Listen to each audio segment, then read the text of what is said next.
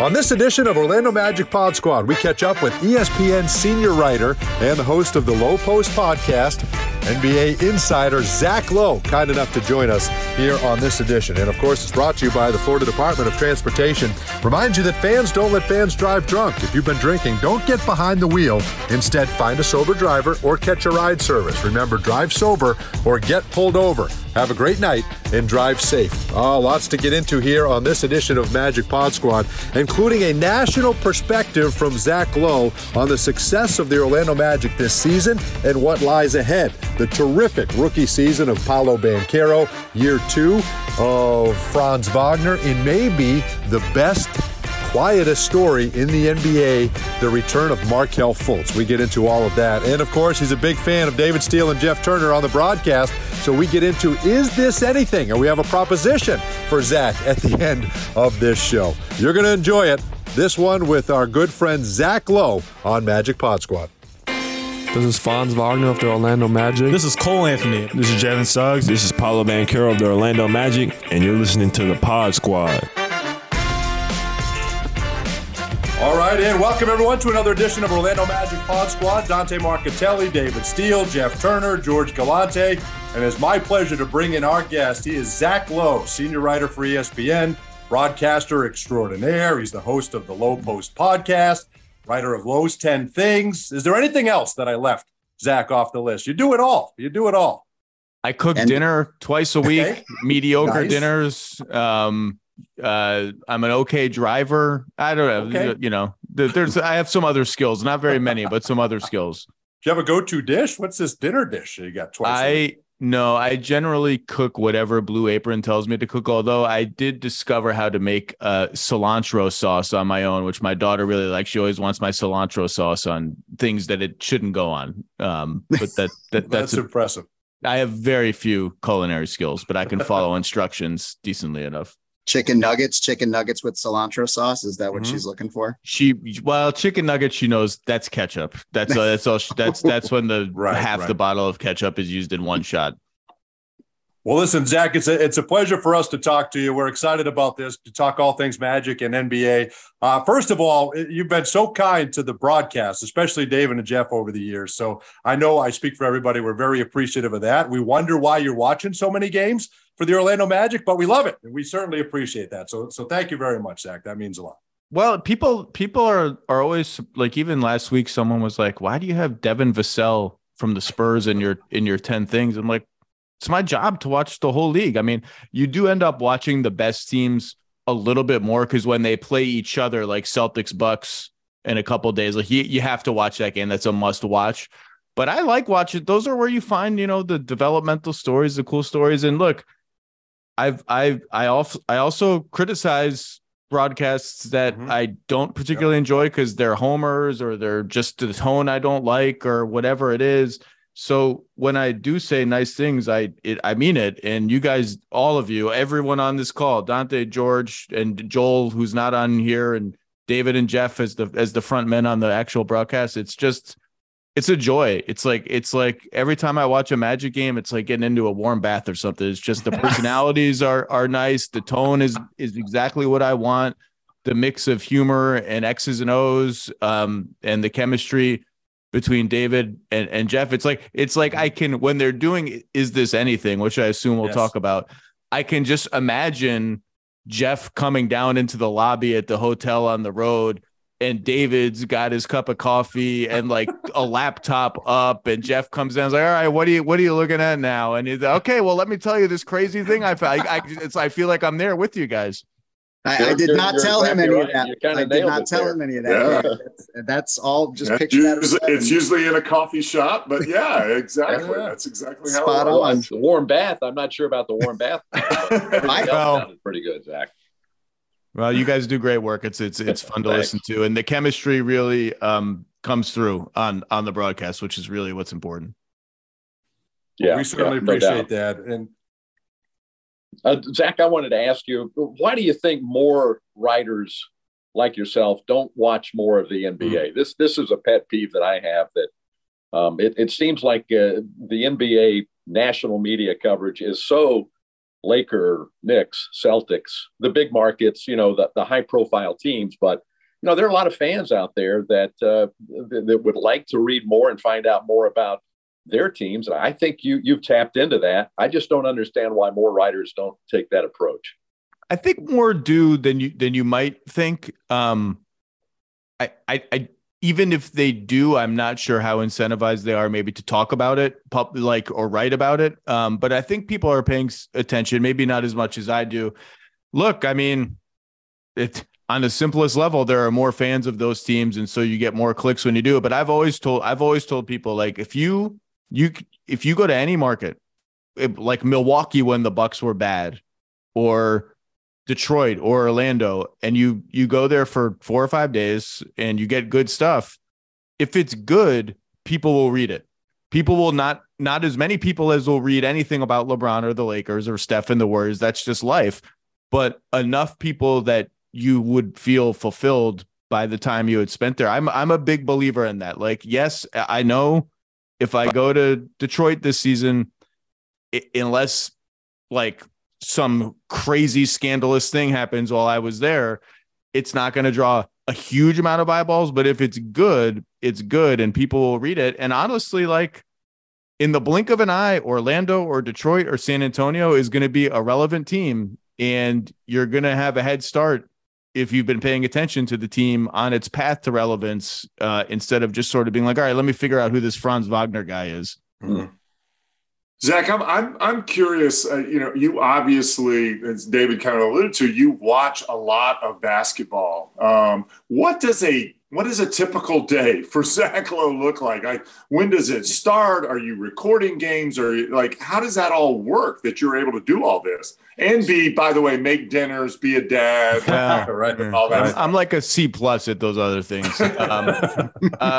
So, I mean, like, my whole thing is time management, right? Like, watching a game live is, forget the pregame, postgame stuff. That's a 2.5 hour commitment. So if I'm at a game, like I'm going to the Knicks game tonight, I will have up on my laptop one of the 7 or 7:30 Eastern tips. Like a Magic game, for instance, is a 7 o'clock tip. God bless the 7 o'clock tips. Never go to 7:30. And I'll watch that game. If it's a 7 o'clock game, the Knicks are 7:30. So I'll watch the first quarter before the Knicks game even starts, and then halftime, commercials. And like, you'd be surprised, you can crank out almost an entire second game while the game you're watching is unfolding. Then in the car ride or on the train ride back, I might watch crunch time of another game, or, if I'm home, if I'm not going to a game, like, technology is amazing. I can put my daughter to bed, read her some books, sit down at 8:15, and in 2.5 hours, watch 2 games. Like, it's, if you plan your days right, it's not that hard to watch that much. I mean, it's not like people are always like, do you watch every game? And even my friends, like, how many games do you watch? Like 10 a night? I'm like, do you really, like, do you understand that that's just not humanly possible to do that? Right. My religion is 2 games a day. That's the closest thing I have to religion, is 2 games a day. And I stick to that.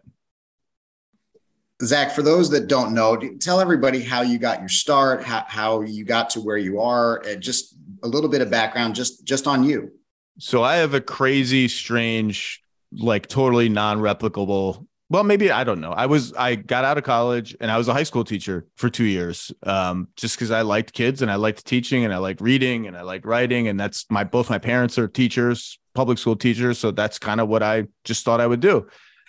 Then I went to graduate school to get maybe a PhD in history and become a professor and live like on college campuses for the rest of my life. And about a year or 2 into that, I got bored and I realized it was something I didn't want to do. And I've always loved sports. When I was a kid, I wanted to be a sports writer.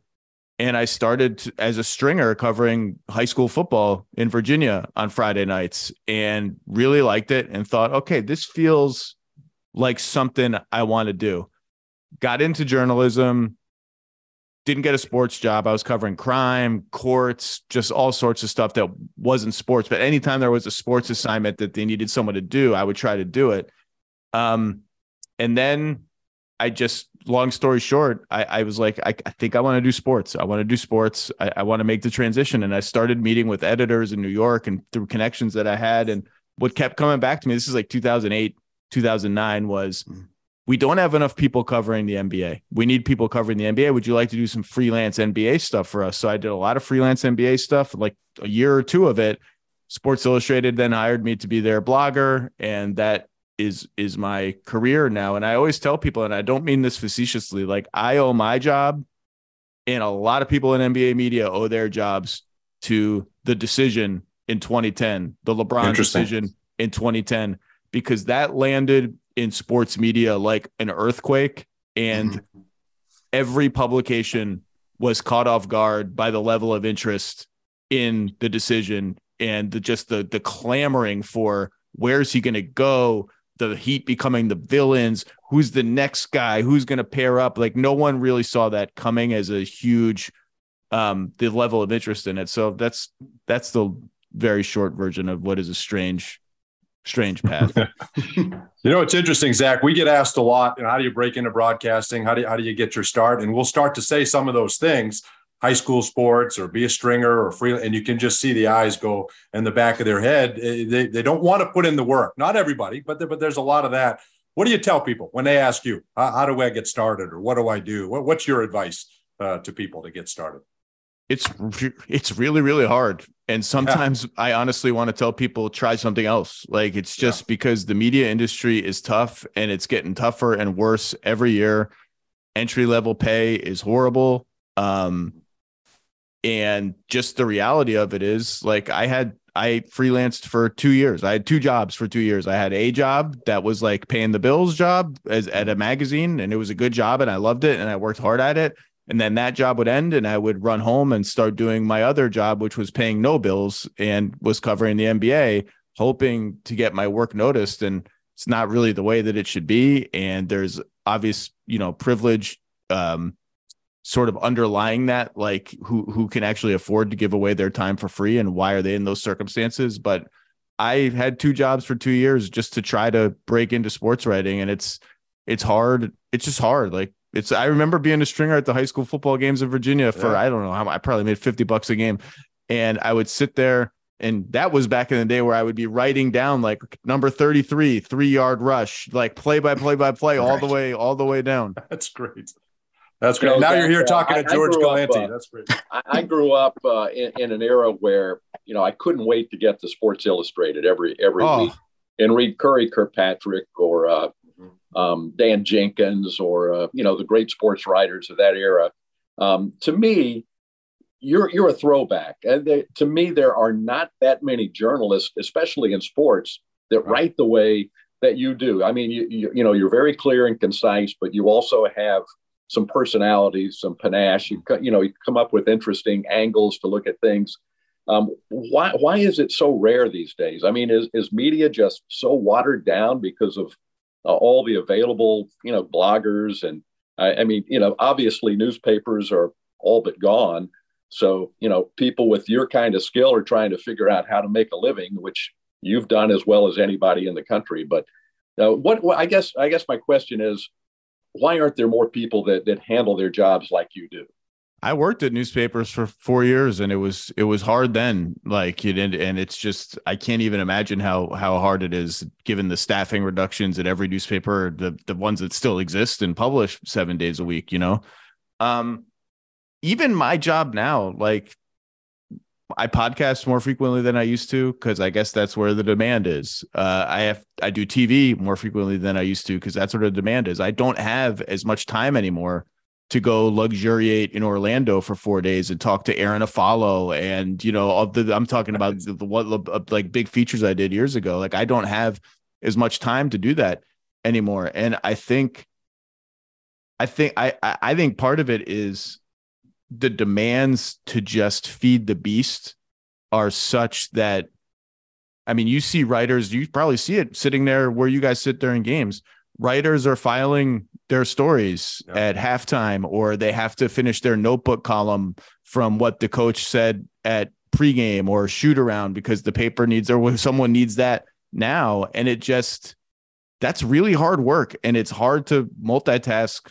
It's hard to do that and do deeper, more analytical stuff. It's just if you want to have any kind of life outside of the game, if you have a family, it's just hard. And I'm really lucky that I don't have to do as much of the daily grind as I used to. I mean, when I was at Sports Illustrated, I was writing 4 blog posts a day, which probably a 25-year-old now thinks is nothing. But for me, it was like my hair was on fire all the goddamn day long, and I didn't have time to do really anything. Like, I didn't have time to go meet people for coffee. I mean, that's how you make connections in the business, right? You go to Orlando and you sit down with the GM and the assistant GM and the coaches and the scouts, and you have a beer and you talk about basketball. And like, it's hard to find time for that now.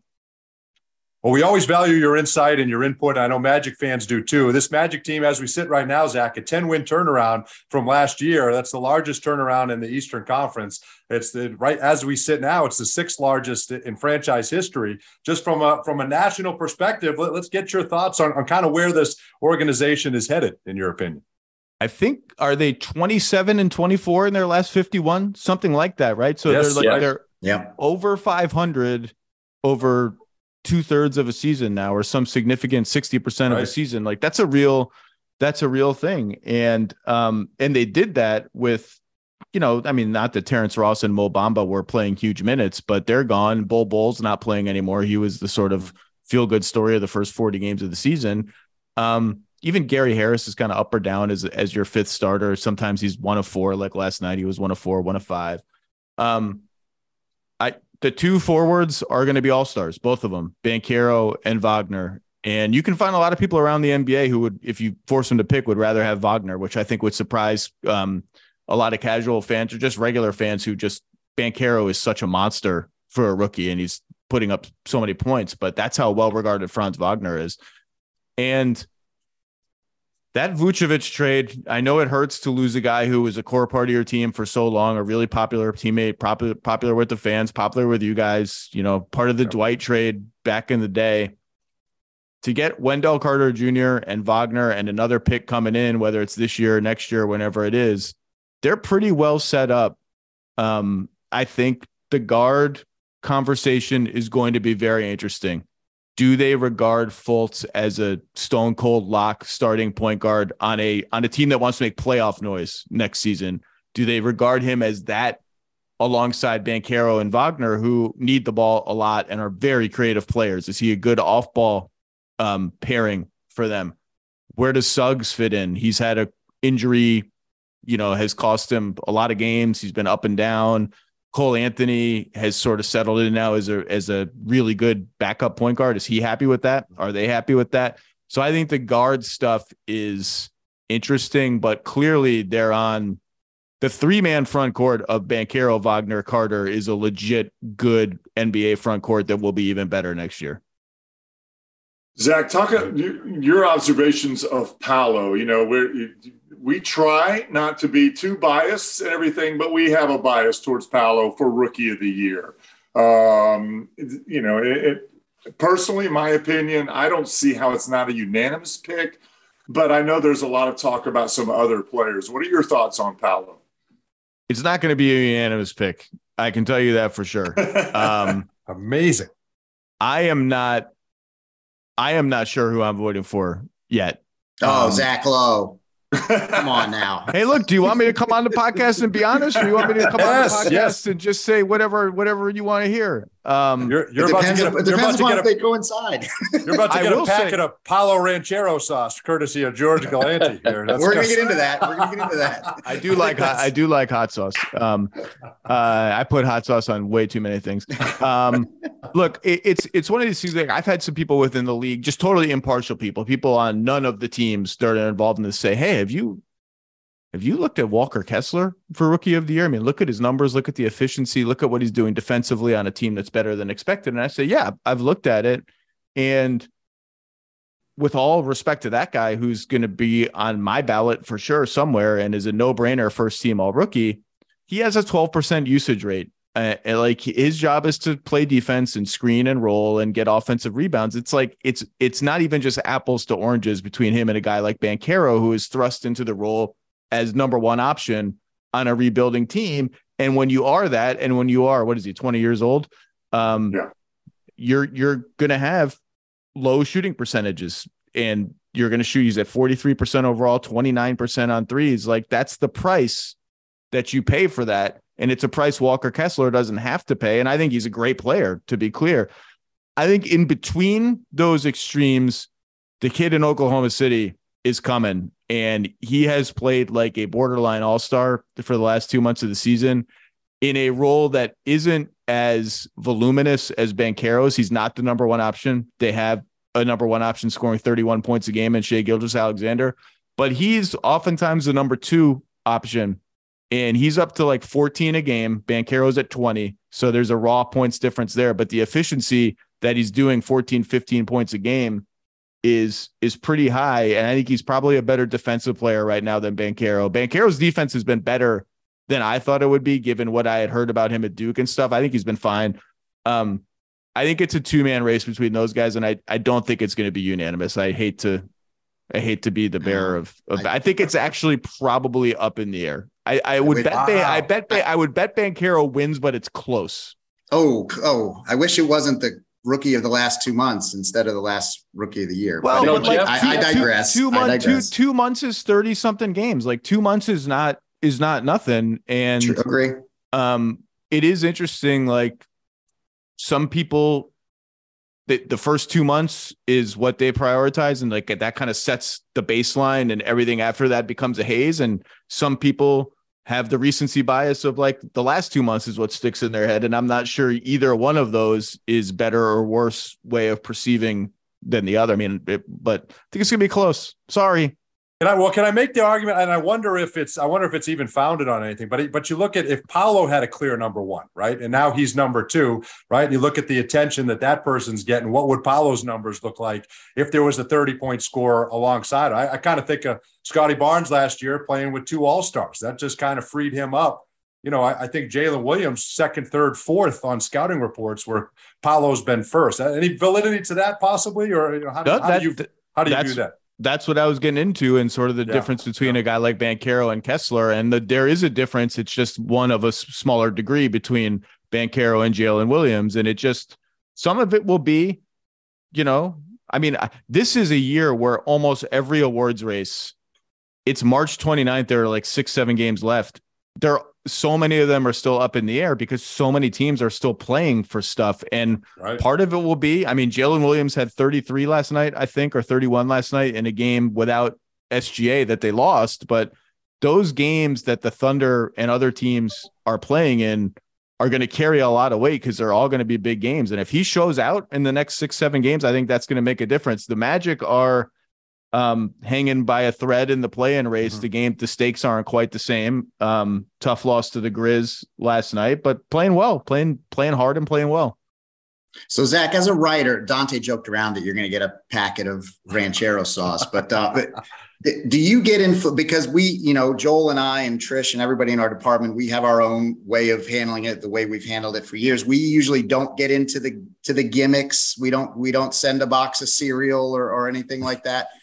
As a writer, do you appreciate that tactic? Because we like to do things a different way. And, you know, I want to hear from a writer's perspective what you feel about getting the box of the hamburger items or something like that.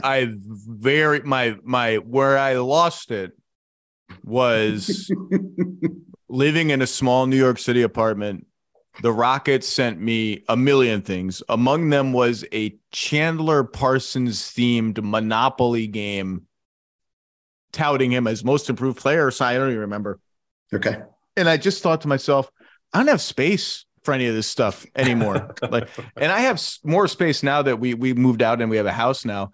But I just I put it this way. I called ESPN like 5-6 years ago. And I told them, because they would forward me stuff from Bristol or LA. Like, that's where some of these things would arrive. And I told them, stop, whatever you get, just give it to people who are in the office there. Do not send it to my house. I don't want it. I don't want to have to recycle the boxes. I don't want to have to give it away. And now, of course, you guys have access to our home addresses in a lot of cases. I don't know if we're in the blue book or where we are, so I can't stop the flow of it anymore. But, I'm just looking around my office now, I have stuff from All-Star.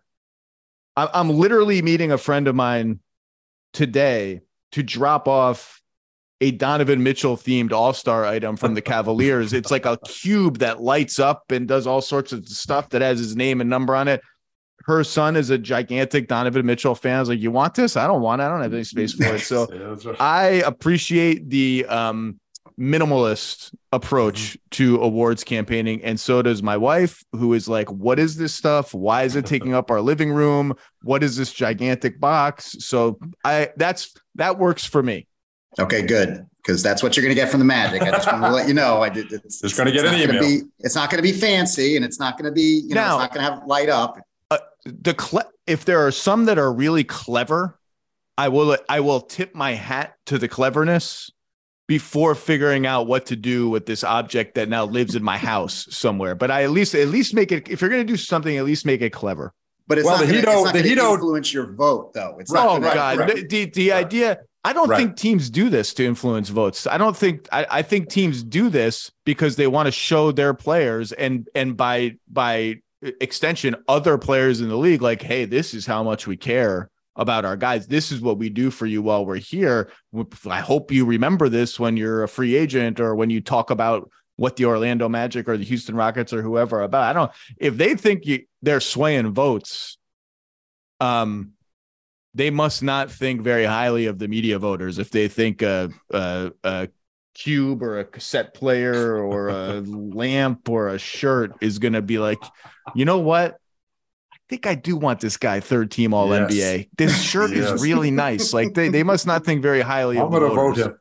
We got to find him a Hito Turkoglu stick. That was still one of my favorites. We got to find one of those for nostalgia. I love the article you wrote. You mentioned in one of your 10 things, Markelle Fultz, one of the quietest, best stories in the NBA. We feel that way. We love the comeback story. He's been 55, 56 consecutive games. He's healthy. Just your thoughts on how good can Markelle Fultz be? It's a great story.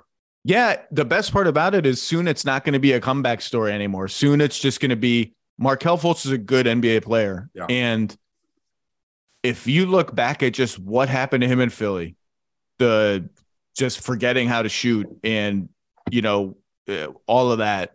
And then he goes to you guys in what turns out to be a good trade for both sides and misses almost 2 full seasons with injuries. I think towards one of them is an ACL tear, right? ACL. I don't remember if there was another one. Yeah. And you just throw all of that on top of a player, number 1 pick, bust, can't shoot. What happened to him? It's a mystery that no one has really solved. And then you throw the injuries on top of it.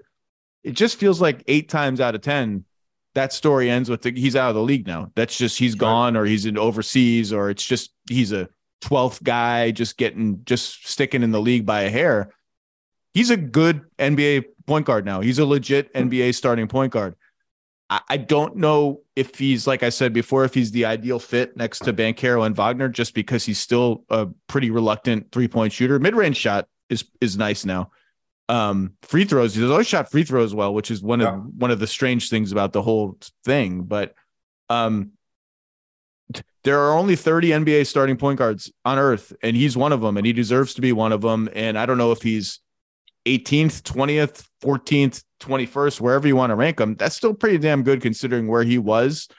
And I just think it hasn't gotten enough attention. Like Ben Simmons has gotten, to use another Sixer, just as comparison, his current predicament and the vanishing of his game has gotten a ton of attention because we all look at the car crash, right? I mean, it's like irresistible media coverage. He's been in big markets. I don't think Fultz's story has gotten enough national attention. It's a great, great story. And he's now it's just a story of a guy who plays well and hard every night. Yeah. Awesome. Yeah, that kind of circles back to what we talked about earlier. The Simmons thing gets more attention in part because it's a train wreck, but also in part because he's in the markets that national people like you cover, and Markelle Fultz is not. So, that's what we were talking about earlier. I wanted to ask you also, Zach, about the effects of the play-in tournament. Now we're several years into this. We've talked about it. It was the subject of an Is This Anything, I think, at one point along the way. I think I saw that one. How few teams there are now that really down the stretch in the last month of the season that don't have very much to play for in terms of, incentive late in the season. we feel like it's worked out really well, even though Jeff was a reluctant play-in tournament guy when the idea was first broached. But now I think even JT's on board. What are your thoughts? Well, the ultimate test case is LeBron, right? Who called for poor Evan Wash, the architect of the play-in, although he didn't name him, to get fired in the first year of it because, you know, it was antithetical to how he thought the league operated. And then when the Lakers needed to play in, all of a sudden it was like kind of nice to have this backdoor into the playoffs.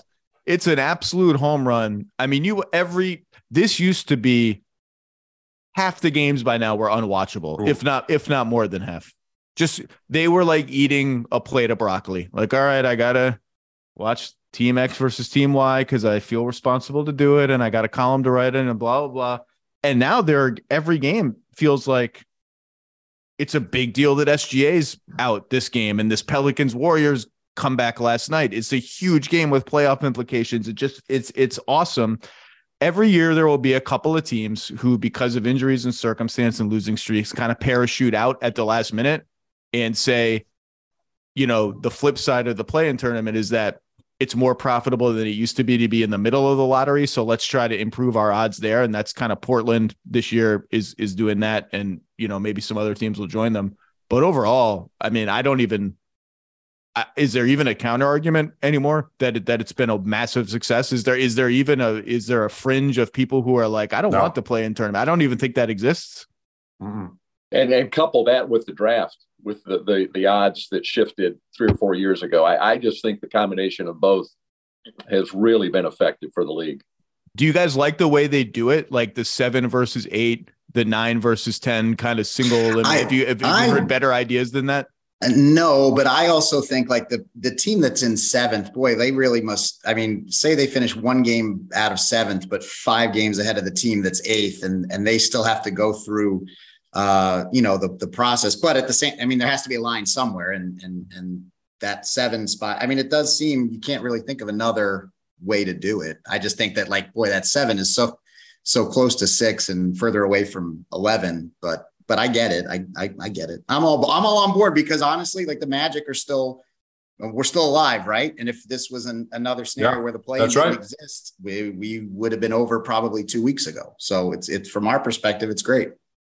Yeah, I think that was my original skepticism. Probably came from I think in the bubble, if you remember, I think what were we, George, 7 or 8. And then Washington was like 5-6 games behind. It's like they were really basically eliminated, and it gave them an opportunity, which, I thought at the time maybe that would be the case, but, going forward. But I think they've tweaked it enough with the games that I think it's good for the league. No doubt. No doubt. Well, Zach, I got to get your thoughts on Is This Anything before we let you go. I mean, when you watch, you watch all these broadcasts. I mean, you got to see behind the scenes. First of all, the pitch is amazing, right? He comes in with about 4 ideas, knowing last is going to be the one he really wants to sell. But he'll throw some feeders out there, right? Kind of working on this. Guy's 6'11" from Harlem, kind of got this whole thing. And he'll throw that out there and get some nibbles. And then he comes with the zinger, and it's a doozy every night. It's amazing, isn't it? Well, and you've now created this suspense where the truck, this disembodied truck somewhere is going to be the ultimate judge of this, like an unseen god or Wizard of Oz or something. And you have Jeff as the foil who sometimes is on board, sometimes will get that seems like a little bit of a stretch. I don't know. You can tell when he's not, though, can't you? You can tell when he's not on board. Yeah. and it's one of those things. It's one of the reasons I love your guys' broadcast is because it's just you can't overscript those things. They just flow out of how you guys process and think about the game, and they turn into this thing that is, I'm assuming, beloved among your fans, whether it's a ding. I see there's a Twitter account that tracks the dings and the non-dings. And I honestly, the most impressive thing to me is someone who digs around Basketball Reference quite a bit in his normal, sad, everyday life. Like, if he's coming in with 4 ideas, David, you have no staff. You're doing this on your own. Like, that's actually, we're sitting here chuckling about it. that's work. That's time. Amazing. That's time you could be doing other Way things, too but much that's time. hard work. but like, don't be facetious about it. Like that's all of this stuff is hard, is work, whether you consider it hard or not. It's work and it's time. It's time that you could be spending doing other things. And it's just that's what my wife tells me, Zach. Well, I'm sure there are days. I would ask you, I'm sure there are days where you wake up and you're like, oh my God. What have I done? I don't have a This Is Anything. And I really would like to go on the treadmill or have a coffee with my buddy in whatever city we're in. And I don't know if I'm going to be able to squeeze it in. Like I'm not making light of it. Like it's work.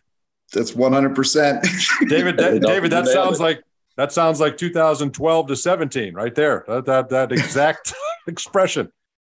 Oh, boy. Zach, you'll appreciate this. Like the amazing thing is when we travel, it doesn't matter what city we're in. You'll be walking somewhere and there'll be somebody that yells, David, was it anything? I mean, it's like people are just, I just think it's amazing, that he's created this, and basically he created it just to kind of to entertain ourselves on the broadcast. Yeah. And it's a big part of what it is. It's just, it's How many people are in the truck? Is there one person in the truck that is the actual arbiter, or is all of this state secret and you can't even talk about it? We can't even talk about it. I think that's the beauty of it, right? It's kind of got to stay. But I think, should we arrange a visit from Zach and, bring Kevin Clark with you? I know you guys are great talking Magic together. He does such a great job too. We'd love to have you guys whenever you come down. Maybe can we send them in the truck, guys? David, do you think we'd be up for that? David, can we lift the curtain for that? That would be interesting. I think that's a column, Zach. I think that's a column. Man, it's under the curtain. That's like opening the inner sanctum of the Hall of Fame or something. I mean, truth be told, I would feel nervous being in the presence of the truck. And if there's a bell, I assume there's a bell somewhere. One team that I will not name 3-4 years ago, because I have another, I'm a little upset that Stuff has not made an appearance here, because I have, I'm a mascot guy and Stuff is one of my favorite mascots. It's true. Stuff the Magic Dragon. I assume that's his full name, Stuff the Magic Dragon? Yes, Stuff the Magic Dragon. Or Magic mascot, I think. Another team that shall not be named once asked me, hey, would you like to come be our mascot for a game and write about it and, do the trampoline dunk and see what it's like? And I thought about it and I was like, I don't know if I want to do the performative. I probably should have done it. But the bell feels, the truck feels workable. We can do that. Hold on. I will tell you guys, I had a couple of beers the other night with the truck and the truck is angry that he hasn't been asked to be on the pod squad, apparently, that I didn't know about. So interesting. You may be facing 5 more buzzers here at the end. As the end of the year wraps up. Controversy. Very interesting. Very interesting. Well, Zach, we can't thank you enough. I know Magic fans will enjoy this. Keep up the great work, and we hope to get you down here soon. We'd love to have you here in Orlando, and we'll talk to you soon. We'll let you get back to your cilantro sauce and everything that you got going on. It's my pleasure, guys. I hope to make a visit next season. It's always a good market to see, and the weather's always good. And I could take my daughter to Disney maybe or something like that. But it's a pleasure to hang with you guys, and you guys do great work. And I tell people all the time, if you're watching a Magic game, watch the Magic broadcast. It's just a joy. So thank you for all the work that you put in and the good vibes you send out and the enjoyable broadcasts 82 times a year. Thank you, guys.